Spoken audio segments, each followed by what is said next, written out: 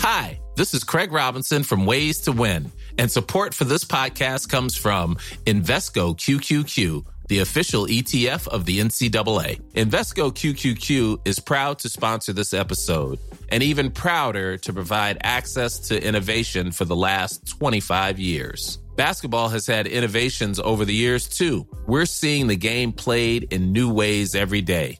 Learn more at Invesco.com/QQQ. Let's rethink possibility. Invesco Distributors, Inc. Burrow is a furniture company known for timeless design and thoughtful construction, and free shipping, and that extends to their outdoor collection. Their outdoor furniture is built to withstand the elements, featuring rust-proof stainless steel hardware, weather-ready teak, and quick-dry foam cushions. For Memorial Day, get 15% off your Burrow purchase at burrow.com/ACAST and up to 25% off outdoor. That's up to 25% off outdoor furniture at burrow.com/ACAST.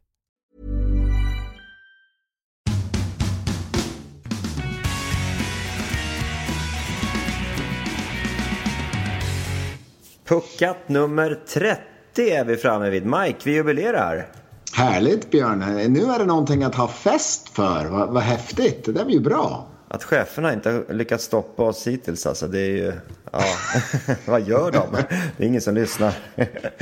Säg inte det, Björn. Säg inte det. Det känns som att det finns fler och fler som har synpunkter och åsikter om vad vi tycker och tänker. Ja, absolut. Det är kul. Det är en bra lyssning. Det är kul att vi växer och allting, så att det är kul. Och som sagt, säsongen börjar gå mot sitt slut. Många lag har börjat spela färdigt nu faktiskt, men ett par är fortfarande i farten, och så finns det lite andra saker att ta tag i. Till exempel så är det väldigt intressant, Mike. Vi får besök i den här podden nämligen av Johan Hemlin, sportchef i SHL, med tankar på hur bedömningen har varit den här säsongen med situationsrummet, med målgårdsmålen, eller vad säga, alltså huruvida sådana här direktiv och så, hur man ser på det där, och hur utvecklingen med huvudtacklingar har varit, till exempel, hur man ser på det där. Så det är några av mycket intressanta bitar vi ska bjuda på, utöver att Tobias Stark såklart kommer till oss, och lite sånt. Sen måste vi prata om kvalserien till Hockeyallsvenskan också. Den går in i sin avgörande skede genom närmaste dagarna också. Det ska vi verkligen titta till, precis. Det är ju spännande grejer på gång där. Men ska vi börja med HV71? Det är finalklart, Mike. De har i slutspelet spelat 9 matcher, vunnit 8 av dem, torskat 1 i sadden. Kan vi inte prata om Sandbergs mål istället? Vad snyggt mål han gör när han kommer på kanten och lägger den och sen sätter upp i bortre krysset. Hur snyggt som helst. Ja, det finns så många snygga mål i slutspel att prata om då. Men jag tycker liksom, alltså, vilken tyngd HV71 har. Och ser man hela tiden, det var någon gång mitt i den här matchserien, så bara kollade jag hur, då hade de vunnit, det var innan Sadden-torsken där, då hade de vunnit, om det var 14 av de 15 senaste. Så då pratar vi en Sadden-förlust här nu alltså också, bara till det. Så det är ett lag som under den här sista delen av säsongen har dominerat. Och de har som bredd, de har allt ifrån en ruggigt stabil målvakt till Linus Söderström, till en backsida som har bredd och så i det en väldig spets. De har en forwardsuppsättning som vi sa precis samma match, men var är Önerud, var är Törnberg, var är Kristensen? De har vi inte sett så mycket som i finalspelet. Plötsligt är det de som är 2 mål här, till exempel i match 5, och de har olika formationer som kan kliva fram, och de har ett spel som inte bara bjuder på många skott och mål framåt, utan de var ju faktiskt tätaste defensiven i hela grundserien. Så att, ja, höll jag på jag skulle sitta rätt lugn inför den här finalen. Inte lugn så, men jag skulle sitta i skönt, känna att det här blir spännande. De har dessutom fått till att där serien har varit korta 4-0, 4-1, så de har ju en viloperiod också, och precis som du är inne på, deras fart och allting sånt. Och sen ska jag reta upp ett lite folk i Jönköping och säga Linköpings kedja har varit hur bra som helst också.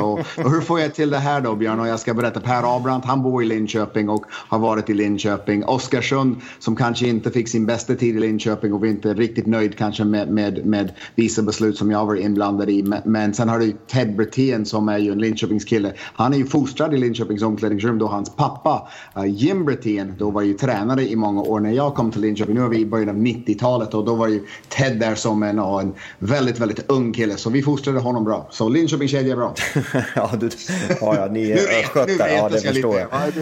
Nu kommer folk bli tokiga. Du, jag skulle bara säga att Oskarsund, vad häftigt det är när han personifierar, det har ju hänt många spelare för, men när de byter tröja och emblem, vad som händer med en spelare. Som sagt, han hade ju tufft i Luleå, det gick inget vidare, måste man faktiskt säga, i Linköping de säsongerna där. Jag vet, hans sista säsong i Linköping gjorde han 3 mål och 5 assist på hela säsongen, 53 matcher.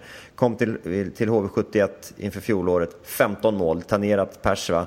I år lite sämre poäng där, men oj vilket slutspel han också gör efter match 4, då han har gjort lika många poäng i slutspelet som han gjorde i den där grundserien där med Linköping för 2 år sedan. Så att han har steppat upp igen och liksom en ny vår.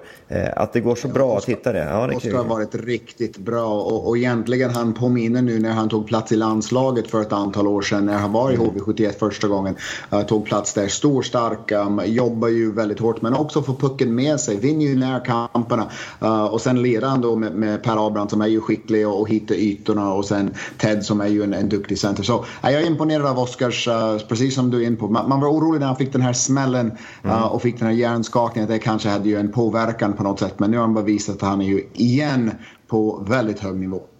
Jag tror, de har väl haft minussiffror mot andra lag också under säsongen och väntar där här i slutspelet, men jag tror faktiskt, om inte jag minns fel så tror jag Frölunda har vunnit alla 4 matcher mot dem under säsongen, så de håller nog tummarna för Brynäs i en finalserie. Ja, visst är det så att man kanske vill ha den fördelen mot Brynäs, men jag tror nog att en serie mellan Frölunda och HV skulle vara väldigt, väldigt sprakande. Verkligen, dels med tanke på geografin där, det är väl bara 1,5 timme mellan städerna och sånt där. Och som sagt, det skulle kunna bli en hockeymässig också, tror jag, fullträff om de där möts, men det är också intressant med Brynäs. Ja, Brynäs har gjort det bra. Om jag bara får fullfölja den sista tanken, och det är Johan Lindblom som har ju kommit in sist förra året, alltså väldigt sent, man kommer in idag och får på något sätt fullfölja. Vissa, han är ju en duktig tränare också. Men helt rätt, Brynäs Clark, målen avgörande, riktigt hårt jobb som de har ju på något sätt tagit fram den här serien till en 6:e match, och den är bra.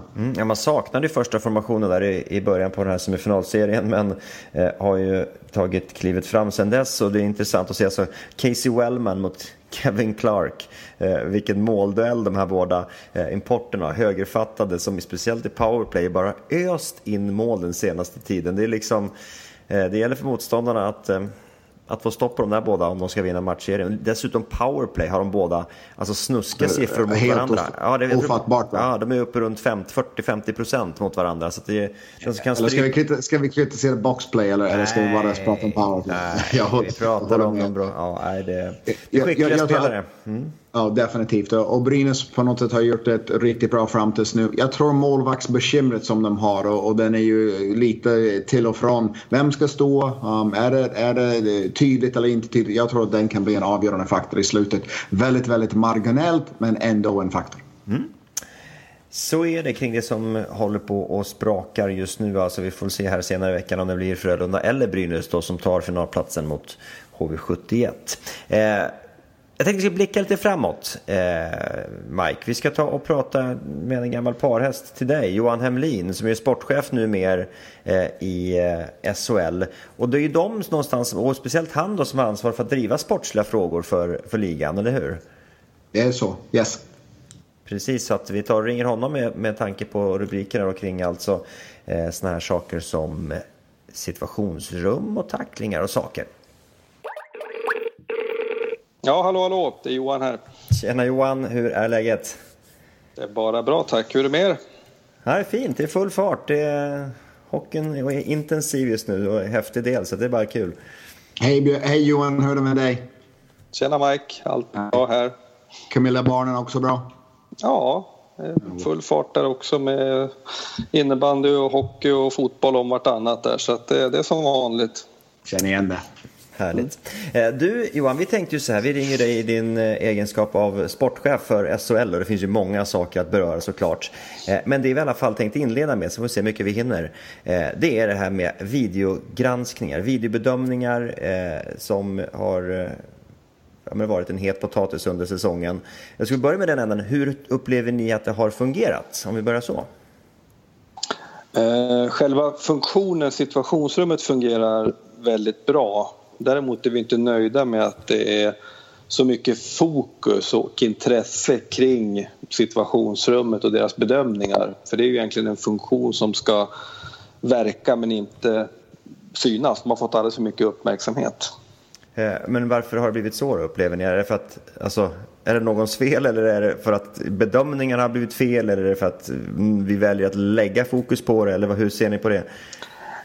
Dels är det ju en lite ny företeelse i svensk hockey sedan ett par år tillbaka. Sen lägger vi ganska mycket fokus på situationsrummet. Jag tror en liten kombination där. Sen har nog inte alla hängt med vad gäller de regeltolkningar och förändringar som är genomfört. Men Johan, du är ju så systematisk och alltid har stenkoll på saker och ting. Det måste finnas siffror bakom det här. Du kan berätta lite om hur saker och ting fungerar, hur ofta man träffar dem och sådana saker. Ja, alltså börjar man med situationsrummet så kan man säga så här att om vi fokuserar på spelare i målgården, som är ju det som är den springande punkten har varit så under väldigt lång tid. Så tittar vi på seriespelet i år, alltså de 52 SHL-omgångarna, så har vi ungefär ett samtal per 9:e match som rör spelare i målgården. Så har vi en full omgång på torsdagen och en full gång på lördag, så kan man säga att de 2 omgångarna ihop, då har vi någonstans kring 2 samtal kanske, mer har vi inte. Men upplever ni att det... För det jag kan känna, och liksom, alltså, det finns alltid, folk upplever det här olika. Jag tycker faktiskt man ska vara ärlig i det där. Jag tycker det har varit väldigt bra i 99% av fallen. Det finns ju något fall där man är erkänt själv att man har gjort fel. Men jag måste säga att när de gånger vi har kunnat ringa in, vilket har varit en suverän tjänst, måste jag säga, både för tittare och för oss, och haft dem förklara där, så är det väldigt få gånger jag har haft att anmärka på det. Jag tycker att det var ganska tydligt. Sen så liksom har folk tyckt att det är si eller så med det där. Men kollar vi på för många saker, just det här med målgården, det känns, jag kan uppleva att det har blivit för petigt. Bra mål har inte godkänts, även om det rings för var 9:e match, men att det är bra mål som inte har godkänts. Kan ni känna igen det, eller hur ser ni på liksom själva på den punkten? Absolut, jag håller med dig där, och jag kan ge en liten bakgrund där. För det första så i Sverige och SHL så granskar vi ju spelare i målgården. Det gör man inte på så många andra ställen. Och vi hade ett utvärderingsmöte med sportcheferna efter förra säsongen, och då kom just den här frågan upp. Men då tycker man att när det är så pass få tillfällen som det ändå är, det är viktiga mål, det står mycket på spel, ekonomi inblandat, bilderna går på mediakuben, bilderna går i tv, ska inte domarna få ta den hjälpen när den ändå finns så nära till hands i de här viktiga lägena? Så det var bakgrunden till varför domarna skulle få ringa på spelare i målgården. Har det också att göra med alla de här skadorna i fjol? Tänker på målvakterna i slutspelet? Nej, inte så mycket. Det var inte huvudskälet. Men som andra punkt, om jag fortsätter där, så vi har ju också gett situationsrummet sista ordet i de här diskussionerna. Och det har också sin bakgrund då kring att när du får en videobedömning, mycket står på spel, så blir det väldigt tungt tryck på domaren. Alltså de är utsatta för pressen då, men just i en hemmaarena 7, 8, 9 tusen som kanske hänger över spikerbåset när domaren står där. Då tyckte vi också i samråd med klubbarna att det kanske är bättre att just i det läget lyfta det ansvaret från domaren och istället ge det till de som sitter med fantastiskt tekniska hjälpmedel. Manualer uppslagna, regelboken ligger där, och framförallt så bedömer de en 1800-1900 mål per säsong, de här måldomarna. Det kanske är bättre att de får ta det avgörande beslutet i just det enskilda läget där, va? Men har vi inte tappat känslan? Du står för regler och jag står för lite rock and roll, lite känslor. Ska man inte låta det bli lite känslor i det hela? Jo, och ofta saknar man ju det som man inte har. Tidigare så dömde ju situationsrummet hur mycket blir målvakten störd, i vilken grad påverkar det här hans målvaktsräddning, i vilken omfattning tycker man att den här störningen är. Och då tyckte ju många klubbar att här blir det för stor gråzon, här är det för mycket bedömningar, här blir det inte tydliga besked. Ge oss en svartvit tolkning, mera klinisk. Och då, skulle man dra den fullt ut, då blir det som i handboll. Alltså är du på linjen eller över, då är det ej mål. Men vi vill ju i Sverige kunna vara i målgården och ändå göra mål. Om du inte stör målvakten. Men då kommer vi in också att när man då har en sån bedömning att du får inte initiera en kontakt eller störa målvakten i den kombinationen, då blir det ej mål. Och då kommer vi in till det du sa, Björn, att då blir det några sådana där mål som kanske både du och jag och andra tycker borde godkännas. Men då faller de tyvärr när du har en svartvit bedömning. Men det är lite också direktiven i det där. Alltså ja, ska man kunna ringa på det där eller inte? Det är en diskussion i sig. En annan är ju direktiven, det här med vad är kontakt. Alltså, det är ju en av sakerna som jag tycker har blivit för hårt. Att det har liksom funnits saker där domarna på isen inte uppfattat ens. Det kanske finns en pyttetouch. Och att det egentligen inte påverkar någon, att de borde godkännas. Det har blivit liksom, och det här kan vi tycka och tänka, där har jag min åsikt och det är inte jag som ska bedöma reglerna framöver. Det som egentligen är intressant, det är ju, tänker ni någonting åt det hållet, eller har ni de inputsen från klubbarna och sådär runt omkring, eller hur går snacket just nu egentligen? Vi har ju väldigt mycket information. Alltså jag åker runt på mycket matcher och samlar information från sportchefer, tränare, domare, spelare och media. Och där finns ju ett pedagogiskt problem när kanske rummet uppfattar en störning som inte gemene man märker. Då blir det ett kommunikationsproblem där. Men det här kommer utvärderas, absolut. Och vi är inte främmande för att så att säga, kanske flytta tillbaka beslutet till domaren eller införa en tolkning av hur mycket stör du målvakten och allt det där. Och det blir ju samråd med klubbarna i det här fallet. Vi vill ju inte ha regler som folk inte förstår eller är förbannade över. Absolut inte. Vad säger sportcheferna och tränarna om den här bedömningen innan säsongen och nu i efterhand? Alltså alla var ju överens kring den här bedömningen, och jag kan förstå när publiken inte hänger med på noterna, men att en spelare idag står med armarna ut och säger förstår ingenting. Alltså de har fått DVD-filmer, det har varit domargenomgång och vi har protokoll, så att alla är informerade. Utan det är nog bara att det du bestämmer i maj, juni, juli, det kommer du inte riktigt ihåg när det bränner till i november, december. Känslorna svallar över och du har någon gammal situation på näthinnan som du ska jämföra med. Så där har vi nog ett litet problem ibland. Men det känner jag till eftersom jag själv har stått där högröd i ansiktet med klubbfärgerna. Så att, Du har aldrig varit i korridoren med domare. Det har du aldrig varit. Där fick jag alltid göra. Du skickade mig dit. Alltså, det här är bra. Men vad tänkte jag kring det där? Jo, alltså hur tänker man egentligen på framtiden? Alltså, för vem äger frågan? Är det SHL eller är det klubbarna i sig som ska sätta sig? Eller är det du? Eller hur tittar man på det här? För jag tror liksom det kan uppleva någonstans ändå att i alla fall fans runt om upplever att trots att det är svart eller vitt så upplever de att det har blivit olika på olika bedömningar. Hur ser du på den frågan till exempel? I vissa frågor så bestämmer ju SHL. Så här gör vi, då genomför vi en förändring. I andra fall så måste vi ju diskutera med regelutskott och kolla internationella regelboken och annat. Så klubbarna är ju delaktiga i besluten, för de är ju SHL. Däremot så är det ju inte spelare och sportchefer som har beslutande rätten här. Däremot så lyssnar vi gärna in vad de tycker, tänker och känner. Men jag vill nog också vända mig, som du säger, till publiken. Jag menar, de måste ju tycka att det här är bra. Vi spelar ju för publiken. Så att vi måste ju vara lyhörda för att när man har ett system som inte då kanske går hem i alla stugor, alla blir inte alltid nöjda, men det är klart att vi måste vara självkritiska och på något sätt ändå ha ett system som kanske passar ännu bättre in i dagens elithockey, så vi inte har den här fokusen varje match. Det vill vi inte ha.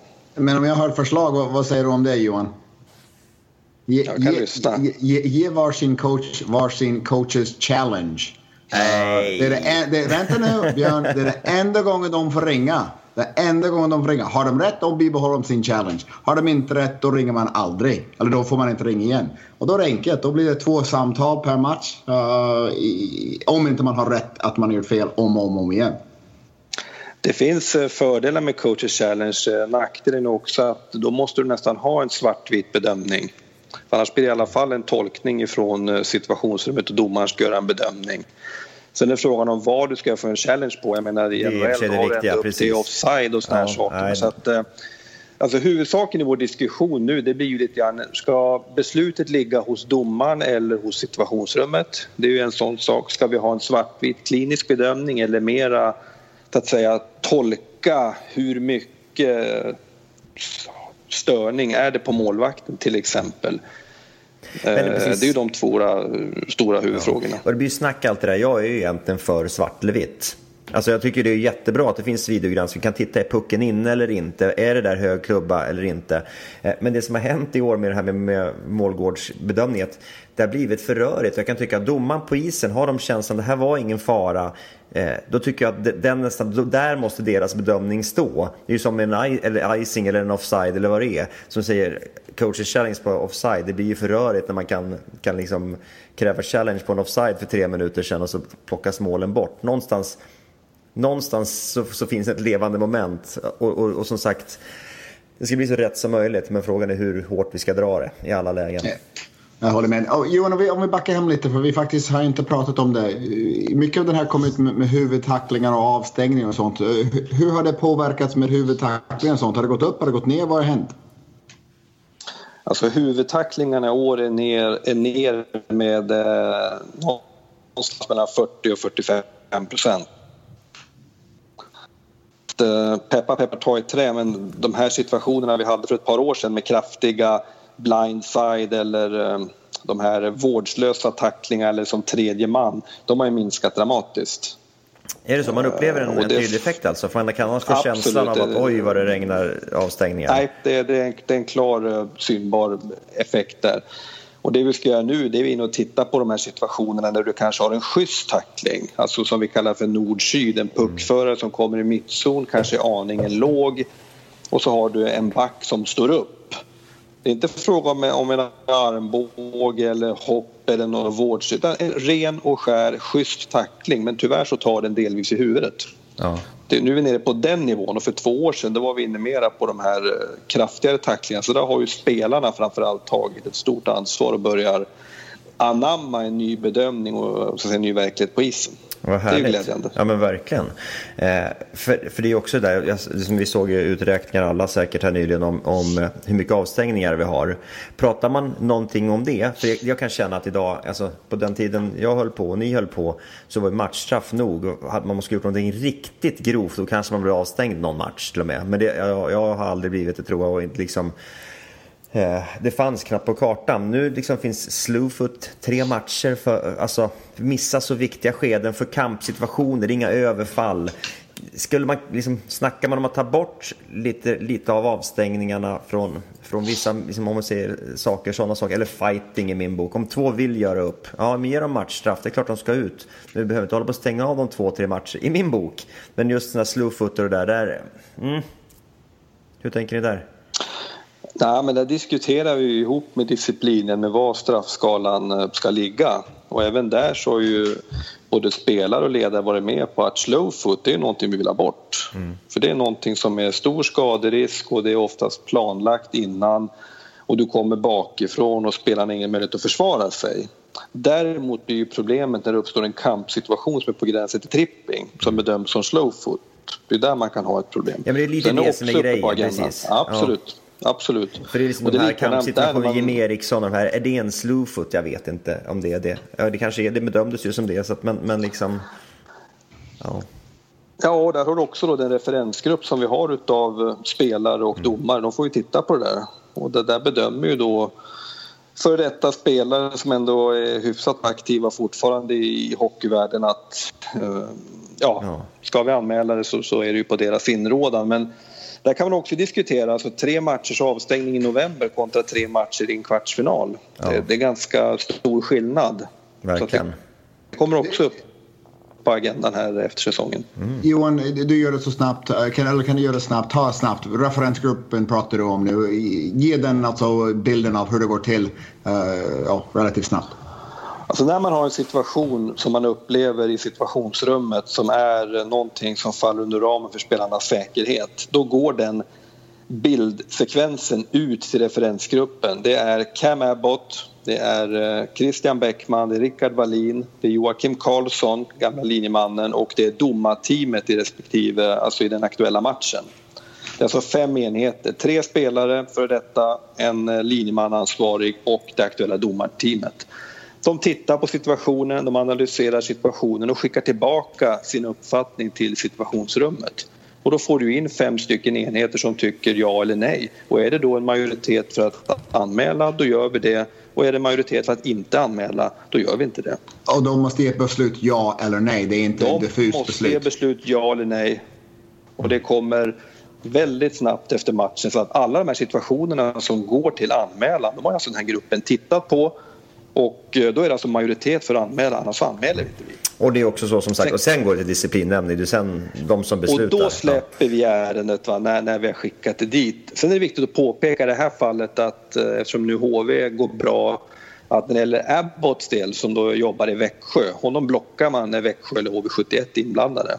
Då använder vi Magnus Johansson eller Hans Särker eller domarchefen Peter Andersson. Likadant när det kommer till diving, då har vi max en avvikande i den här referensgruppen. Det vill säga är det 3-2, då anmäler inte vi, utan vi anmäler bara om det är 5-0 eller 4-1. Det är faktiskt så fick lite frågor här. Har man slutat anmäla där nu i slutspelet? Det har varit några faktiskt sekvenser som kunde ha anmälts, men inte har blivit det.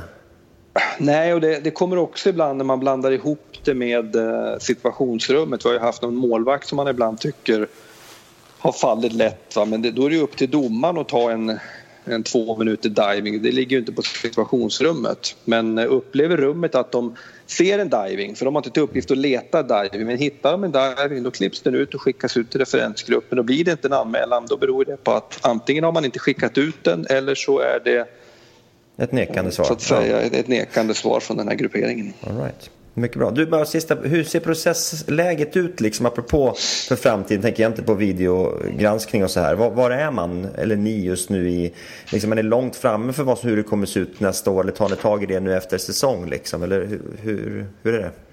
Ja, vi har ett ganska bra batteri med frågor vi kommer att ta upp inför nästa år. Några som vi kommer driva igenom, och så några där vi vill ha ett bättre underlag av diskussioner med klubbar och andra. Och det tar vi tag i direkt efter final 7. Så tittar man på det här både på fysiska möten och lite klipp och annat. Och jag tror att framåt maj-juni här, då har vi klara besked kring de här grejerna som rör situationsrummet, avstängningar. Men det kan också vara saker som man tar upp, om jag bara höftar till här. Alltså förlängningen, ska den vara 3 mot 3? Ska det vara straffar efter 5 minuter? Hur ser det ut? Är det skrapning inför straffläggning? Ska man införa de här byteszonerna för 6 man som hade till, och så vidare och så vidare. Så det finns ett 10-tal frågor där. Upplever ni, alltså ibland sitter man i sitt lilla vattenglas och får liksom inputs från ett håll liksom, av den supporterskara som kanske närmast eller sådär. Men hur upplever ni att men vi har grejer vi måste skruva på, apropå som du sa, det är publiken som man spelar hockey för också, alltså att göra en attraktiv, mer lättförstående eller så, att liksom det blir ibland krigsrubriker. Upplever ni att det är faktiskt så, klubbarna upplever att det finns problem här, eller det är inte så stort ändå som kanske ibland ger sken av? Både och, det är några viktiga saker nu. Mom deserves the best, and there's no better place to shop for Mother's Day than Whole Foods Market. They're your destination for unbeatable savings, from premium gifts to show-stopping flowers and irresistible desserts. Start by saving 33% with Prime on all body care and candles. Then get a 15-stem bunch of tulips for just $9.99 each with Prime. Round out Mom's menu with festive rosé, irresistible berry chantilly cake, and more special treats. Come celebrate Mother's Day at Whole Foods Market. Ryan Reynolds here from Mint Mobile. With the price of just about everything going up during inflation, we thought we'd bring our prices down. So to help us, we brought in a reverse auctioneer, which is apparently a thing. Mint Mobile Unlimited Premium Wireless. How to get 30, 30, bit to get 30, bit to get 20, 20, 20, bit to get 20, 20, bit to get 15, 15, 15, 15, just $15 a month? Sold! Give it a try at mintmobile.com/switch. $45 up front for 3 months plus taxes and fees. Promo rate for new customers for limited time. Unlimited more than 40 gigabytes per month. Slows full terms at mintmobile.com. Burrow's furniture is built for the way you live. From ensuring easy assembly and disassembly to honoring highly requested new colors for their award-winning seating, they always have their customers in mind. Their modular seating is made out of durable materials to last and grow with you. And with Burrow, you always get fast, free shipping. Get up to 60% off during Burrow's Memorial Day sale at burrow.com/ACAST. That's burrow.com/ACAST. burrow.com/ACAST. Det är ju att vi måste vara lyhörda för de som ska titta och uppleva våran SHL. Den är jätteviktig vad folk tycker. Nummer 2, det är att vi måste vara duktiga på att kommunicera. Vad är det som gäller? Vilka regler, vilka bedömningar? Där har vi kommit långt tycker jag på hemsidan med bedömningarna. Man ser vem som är anmäld, det är videoklipp och det är motivering. Och nummer 3 sen, det är att få klubbarna att förstå, spelare och ledare, att det vi beslutar måste ni stå bakom. Och det måste ni komma ihåg hela säsongen. Den är jätteviktig för att det är ju trots allt där som de flesta rubrikerna har sin start. När en spelare ledare lite lätt glömmer bort hur regelverket ser ut. Februari, mars, Johan, du vet den är väldigt, väldigt svårt. Den är jättesvår. Jag tycker att vi vill ju ha känslor. Vi måste ha lite puls i grejerna. Men man kanske ska andas 2 gånger och komma ihåg att situationsrummet, de har fantastisk bra utrustning. De bedömer som jag sa 1800-1900 mål per match. Ibland har de andra vinklar än vad tv-publiken får se. Och det glömmer ibland spelarna bort. Jag försökte säga det åt dem. Ta ett djupt andetag och lita på systemet. För att när domaren ringer upp, om vi fortsätter där, ska ni veta att i 8 av 10 fall då har domaren rätt i första beslutet. Ja, det är så. Han behöver bara säga, 8 av 10 fall. Däremot då situationsrummet kontaktar domaren, då ska man vara lite mer orolig, då är det 50-50. När de har upptäckt någonting som är, och ta det här målet som var väl Växjö-Malmö. Där ingen såg att pucken var inne. Det är typiskt sån rätt så bra har rummet där. För det är säkert någon hittat annars den situationen i efterhand, att den där pucken kanske var inne min famn. Just det. Så vi är på god väg, men vi ska skruva lite grann. Vi är inte helt nöjda. Härligt. Vad känner du själv rent personligt? Nu kanske det är svårt, men rent personligt, vad tycker du är viktigast att rätta ut till nästa år? Nej, jag vill ha mindre fokus på rummet. Jag vill att när ni tar med mig i podden nästa år så pratar vi någonting annat än tacklingar och situationsrum. Nu tycker jag det är bra att jag får möjlighet att berätta lite grann, men där ska vi skruva lite grann på. Och som jag sa inledningsvis där, så när du har en svartvit klinisk bedömning, då önskar du lite känsla av bollsinne. När du har känsla, bollsinne och lite feeling, då vill man oftast ha det här tydlighet, svart eller vitt. Och vi måste hitta en väg mitt emellan där. Så det blir korrekt och bra och tydligt, men ändå ett flow i spelet och inte för mycket avbrott av ständig kommunikation med rummet. Härligt. Stort tack Johan för att vi fick ringa. Superbra. Tack själva. Tack Johan, bra jobbat. Ha det så bra. Tack. Intressant att se vad som händer till nästa år från SHL och Johan Hemlin. Johan är ju en kille som jag fick jobba med i många år. Han var ju sportchef i Linköping, kom från då Södertälje. Vi flyttade upp till honom. Jag skulle bli assisterande tränare med Roger Melin, blev sportchef och gör det väldigt, väldigt bra i många år. Men oerhört noggrann. Har ju alltid fog för det han säger. Han är ju väldigt, väldigt systematisk, och jag vet att sportcheferna är väldigt glada att ha honom. Hans erfarenhet som för detta sportchef, men också han förstår ju vilken olika delar hur man ska lösa saker och ting. Han är ju införstådd med den intensitet och också press som många lever under, och levererar det på ett bra sätt och har lyft sporten några steg inom SHL. Får se, men det finns som sagt att jobba på fortfarande. Det är tydligt det. Det finns det också för lagen som kvalar upp till Hockeyallsvenskan. Det är ett intressant läge. Det är 3 omgångar kvar när den här podden släpps. Och det är 2 lag som tar sig upp till Hockeyallsvenskan. Av de 6 just nu är det Troja Ljungby som har en ganska tydlig ledning, 18 poäng. Södertälje 2 med 13. Sen har Kristianstad och Huddinge på 11 då närmast under. Så att det betyder att Troja har alltså 7 poäng med 9 att spela om. Så har de till godo där. Västerås med ett riktigt tungt tapp senast med 5-1 borta mot just Troja gör att de har 7 poäng. Det är alltså 6 poäng upp just nu till Hockeyallsvensk plats med 9 att spela om. Tufft läge. Och så Visby Roma då, som ligger och sladdar på slutet med 3. Men det ligger så här att Troy Ljungby med sina 18 poäng, de är klara. De behöver ju 2 poäng till för att klara detta. 20 poäng kommer att säkerställa. Och om det är ett jämn serie, vilket den här inte är, alltså vad jag menar med det, Visby-Roma har ju tagit bara 3 poäng. Det räcker inte för att ha ett riktigt jämnt. Så 20 poäng borde räcka för den andra platsen också. Kan krävas då 21 poäng från dem. Men Troy har ju Södertälje, Kristianstad och Huddinge kvar. Och deras påverkan i det här, spelar de bra, då kan de påverka ordentligt. Västerås tyvärr är borta. Det kommer inte räcka med 16 poäng som de kan få maximalt i det här läget. Så tuff läge för Västerås, riktigt intressant för Södertälje, Kristianstad och Huddinge som har gjort det bra hittills. Troja som är ett klassiskt hockeyfäste, fostrat många talanger och är ju ett lag alltså som är på väg tillbaka. Så Södertälje just nu som har vaknat hade ju inte tuff inledning på kvalet men har ryckt upp sig. Där bakom är det ju riktigt hett måste man säga. Där Kristianstad, Huddinge tampas då, 2 poäng bakom just nu. Men om vi ska fokusera lite på Västerås som alltså för bara 2 säsonger sedan spelade 2 stycken direkt kval för att nå SHL. Först förlusten mot Karlskrona och sen mot Rögle och sen gick det käpprätt. Ja, det är ju gott. Och egentligen det förra året när man missade det då hade ju dålig säsong, hade ju överspenderat eller hade ju budgeterat med ett långt slutspel, kvalspel och fick inte till det.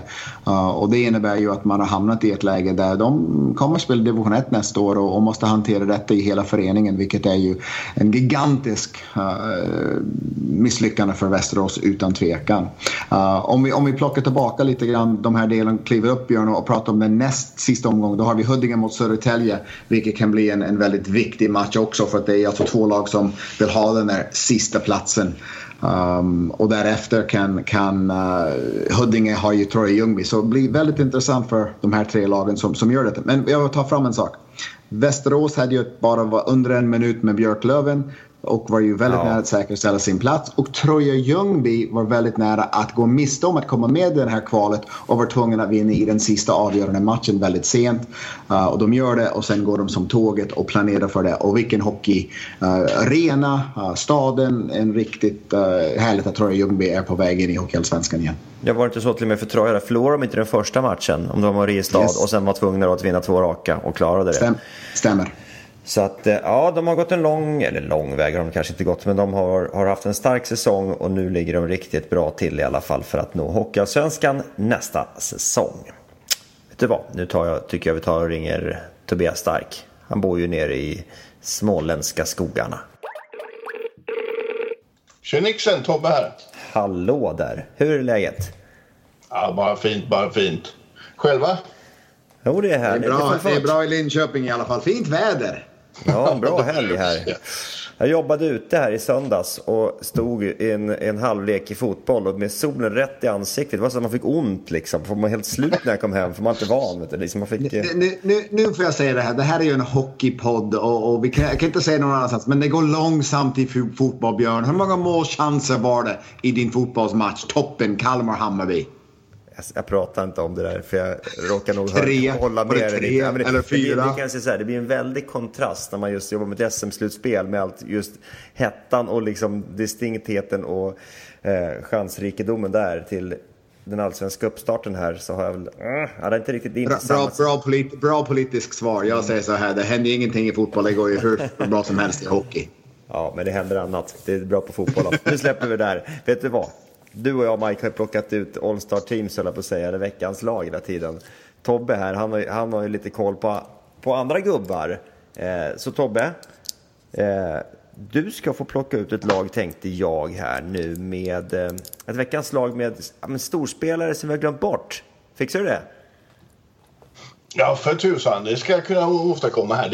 Det händer ju alltid mellanåt att man tar ut någon sån här genom tiderna bästa lag och så. Och det har ju äger sin rimlighet givetvis och kul. Men jag tänkte då lista lite spelare här nu som är bortglömda, men när det begav sig då faktiskt var bland det bästa som fanns, till och med affischnamn för sporten i stort i Sverige då. Så det är ju någonting jag tänkte ge mig in på här. Härligt. Ja, skjut. Vad börjar vi? Ja, till saken här, jag ska bara tillfoga det. En sån här lista kan ju bestå av allt och inga i princip här. Och de här spelarna kanske inte då, för de som håller på respektive lag då, så är de kanske, då finns de ju med i minnet här någonstans i minnesbanken. De flesta hockeyfantaster så är de säkerligen bortglömda mer eller mindre. Så det är lite så vi tänkte lista upp det här. Men vi börjar med, givetvis med målmannen i sammanhanget då. Det är då Arne Johansson, kallad Brand-Johan, när det begav sig då, Sveriges första målvaktsikon. Spelade då först för Södertälje IF. När det begav sig fanns det faktiskt 2 elitlag i Södertälje. SSK då och Södertälje IF. Sen gick han sedermera över då till SSK.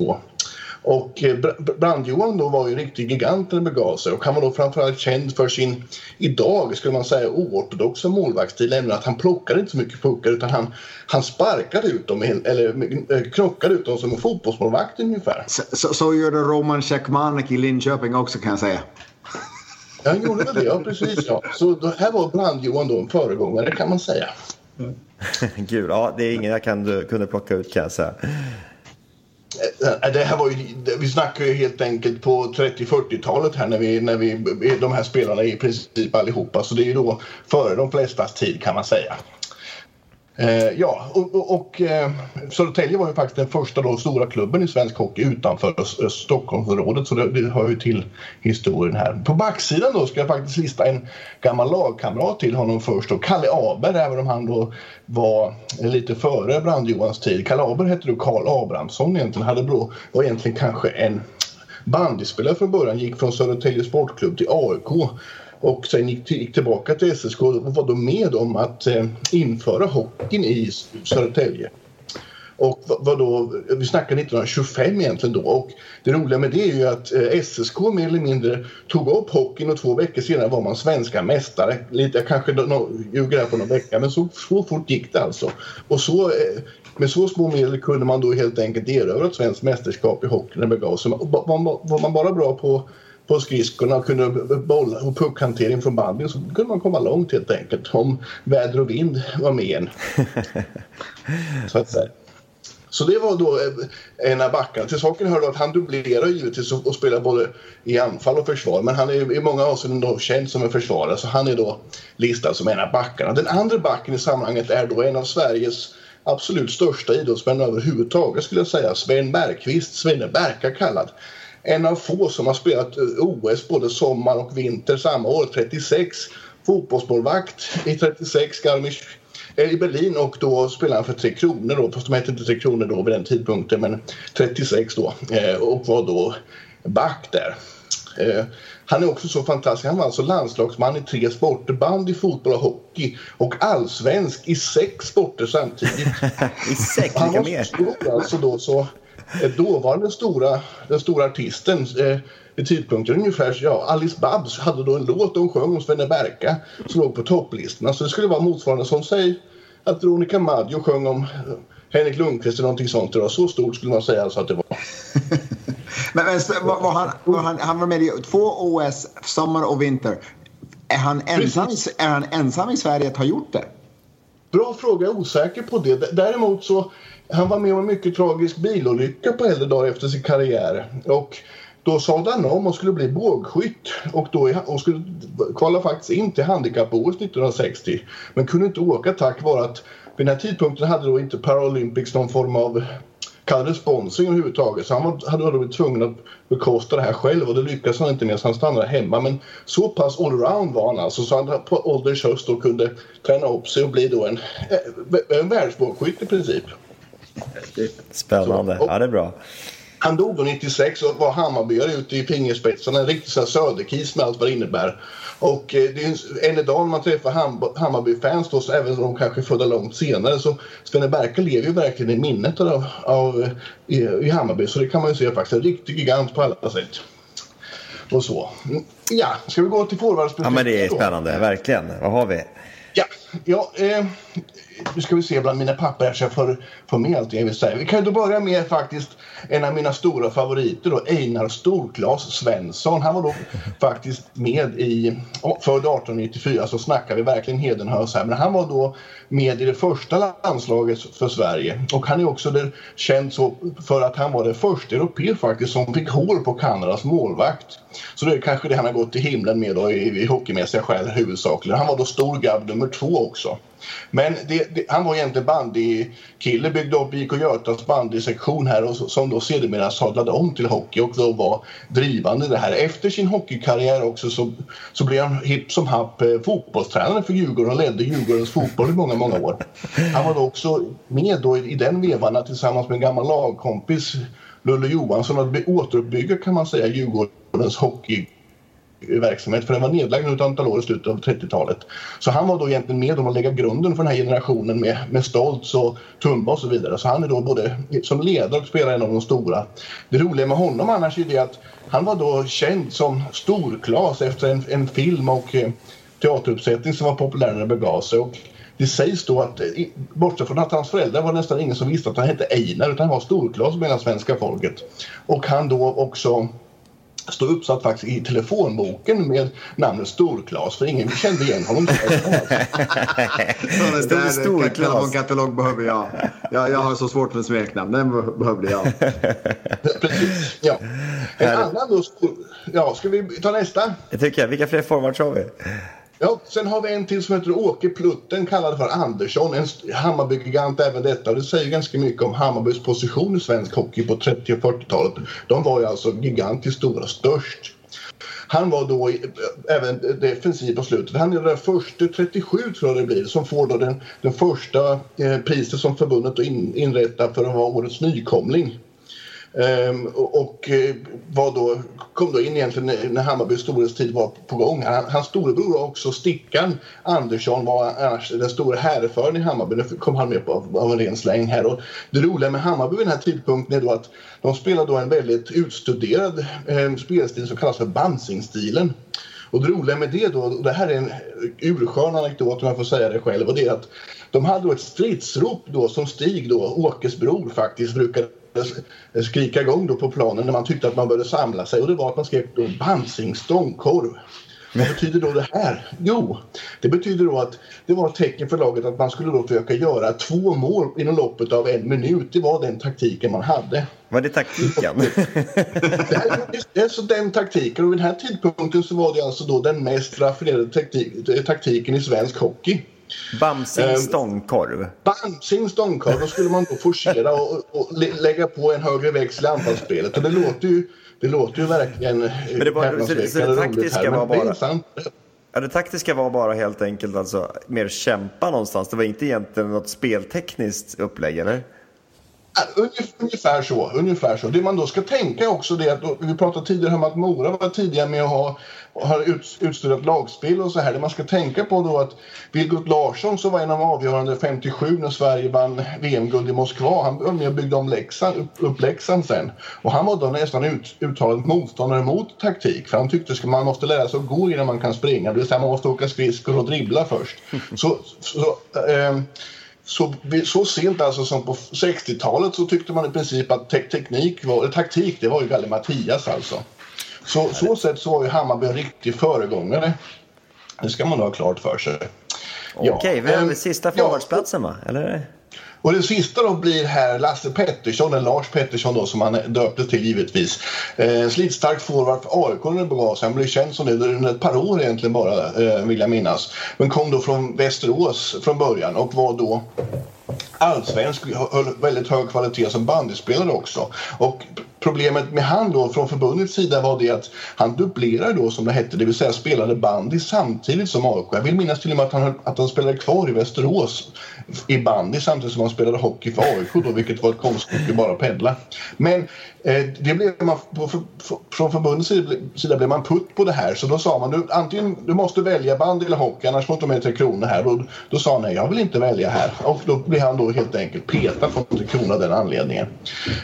Men den principen där var inte 100% från förbundets sida, för andra fick hålla på med andra saker samtidigt här, men då var de väl ansedda som de var lite viktigare i lagbygget, kan man väl ana. Men så i alla fall att jag vill då lyfta fram Lasse Pettersson också, en riktigt god grabb när det begav sig. Härligt, kan du bara summera upp de 6 som fick plats bara namnmässigt här? Sveriges första målvaktsikon Arne Brand-Johan Johansson. Sen har vi då Kalle Aber alias Karl Abrahamsson på ena backplatsen, Svenne Berkan och Sven Bergqvist. De hade ju roliga smeknamn för, kan man lugnt säga. Einar Storklas Svensson som första forward, Åke Plutten Andersson som forward också, och då Lasse Pettersson. Sen då som en liten brasklapp där slänger med min egen gamla ungdomsfavorit Tore Ökvist, målspottare från Björklöven som sen gjorde ett par år också Luleå, men det förlät man honom för han var ju en härlig grabb. Härligt Tobias. Mycket bra. Yes. Ja, det var bra. Det var lite tyngd i den där i veckans lag, om vi kallar det så. Det är jag som har listan den här veckan. Jag tänkte hänga på dig lite i det där då. Kanske en namn istället som väl potentiellt sett kanske kan hamna på såna här listor. Förhoppningsvis så är de ju mer, inte bortglömda då, men de är på väg till något riktigt stort och som gjort sitt genombrott den här säsongen. Det är nämligen rubriken. Genombrottsspelare i SHL den här säsongen som liksom har kommit från ingenstans till oss där och övertygat. Och på tredje plats är Linus Söderström, HV71 målvakt där, som ju förvisso gjorde ett väldigt, väldigt bra junior-VM i fjol. Stod också i Vita Hästen, men var ju faktiskt inte första valet där. När han väl stod gjorde han det ju jättebra. Fick inte förlängt med Djurgården, som väl bröt till och med ett avtal tror de hade. Skrev på istället för HV71. Ja, spelades sporadiskt inledningsvis, men är ju det är vilken säsong. Han har ju alltså haft bäst siffror genom tiderna, är det väl till och med bättre än Joel eller Henke Lundqvist. I och för sig då så stod ju Henke betydligt fler matcher den säsongen. Men ändå, och kommit in i slutspelet, 9 matcher, vunnit 8.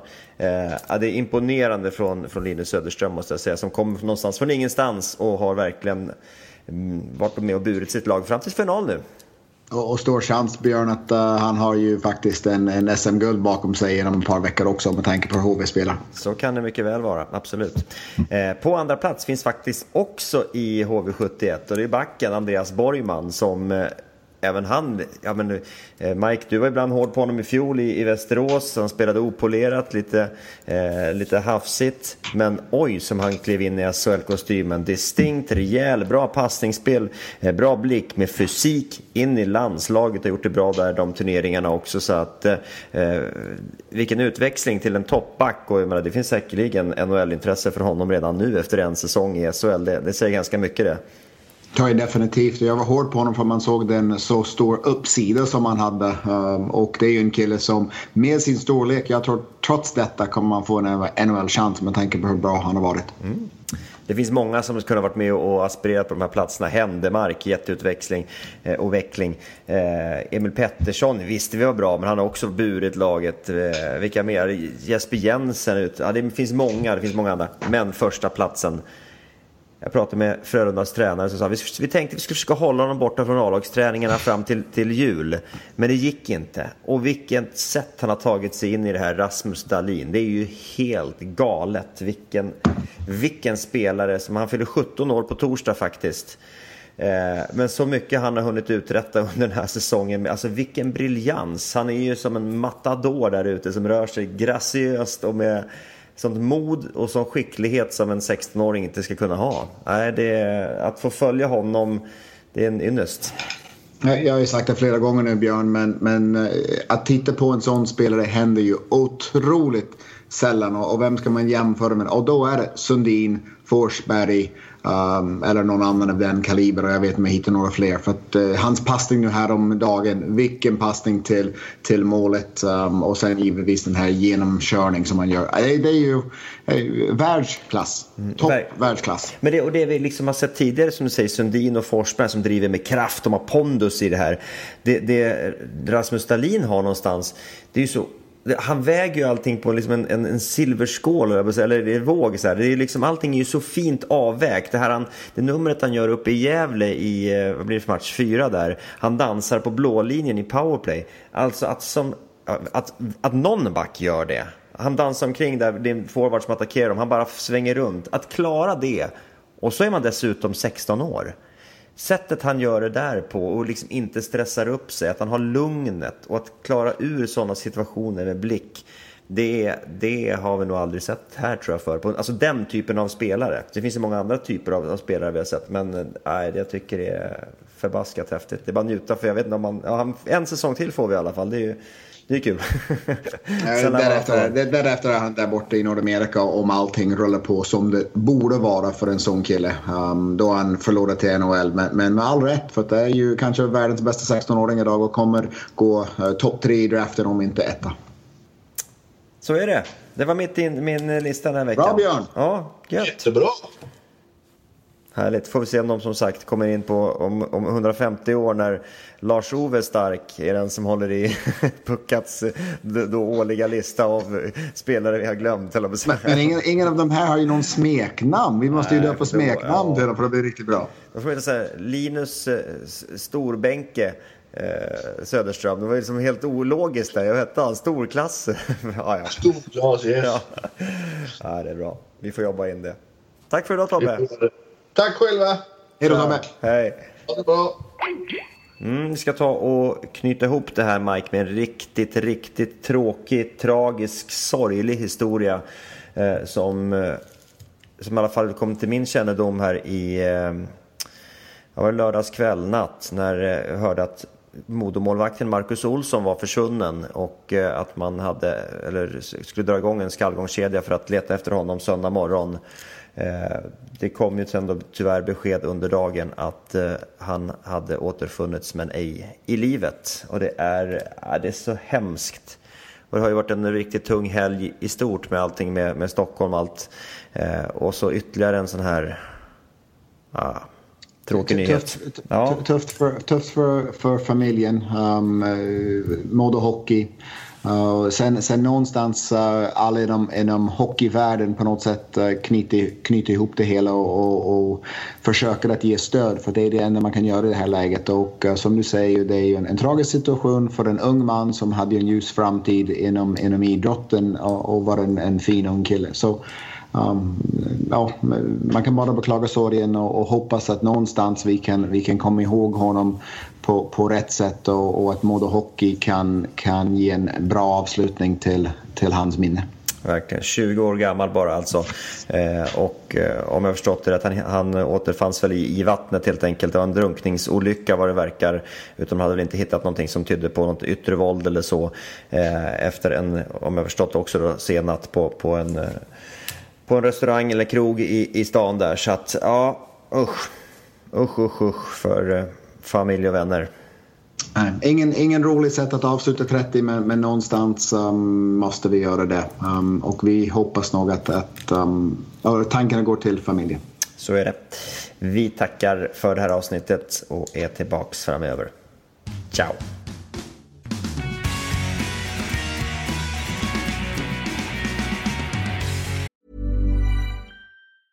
Even when we're on a budget, we still deserve nice things. Quince is a place to scoop up stunning high-end goods for 50 to 80% less than similar brands. They have buttery soft cashmere sweaters starting at $50, luxurious Italian leather bags, and so much more. Plus, Quince only works with factories that use safe, ethical, and responsible manufacturing.